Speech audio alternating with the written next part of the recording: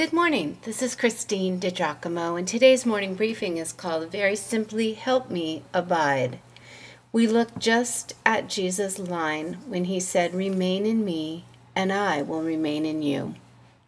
One Bible translation says, Abide in me. Another says, Remain in me.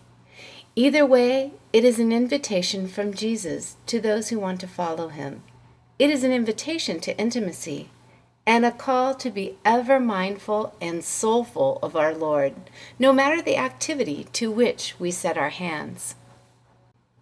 In truth, I cannot think of learning to abide, while all about oneself life must be attended, without thinking of Brother Lawrence, a monk in a Carmelite monastery in Paris, France, most noted for his desire to practice the presence of God, no matter what task was at his hands. Though he lived in the 1600s, his thoughts are timeless.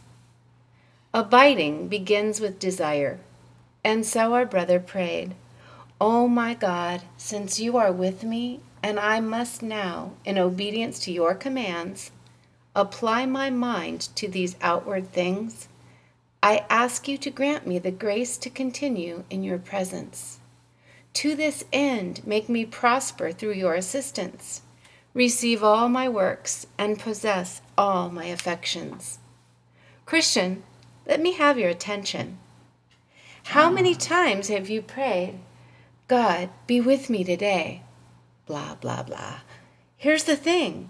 God is with you.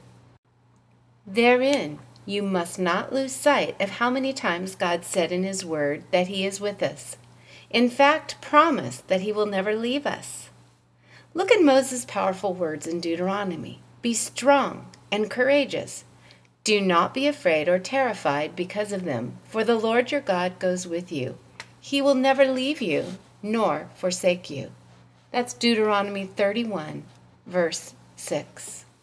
But while we're there, also look at Deuteronomy 31, verse 8, and Joshua 1, verse 5.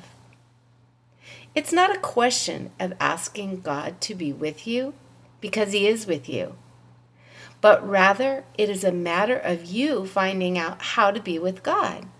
That is to say, how to remain or abide in him. Look again at how Brother Lawrence began his prayer.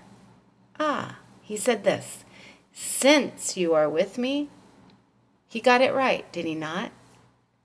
And so, realizing that God is already with us, already near us, we pray and endeavor to heighten our awareness of his presence, realizing there is nothing to which we will apply ourselves that he has not already considered, nothing we will face today that he has not already seen, no adventure beyond him, no challenge greater than his capacity, because he sees, he is there, and he is more than able.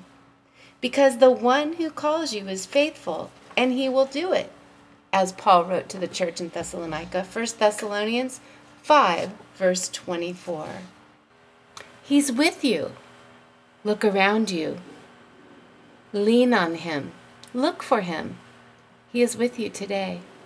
If you'd like to read this or look back over the references that were contained within, you can go to pastorwoman.com, click on Powerful Bible Teaching, Morning Briefings, and again the title is Help Me Abide.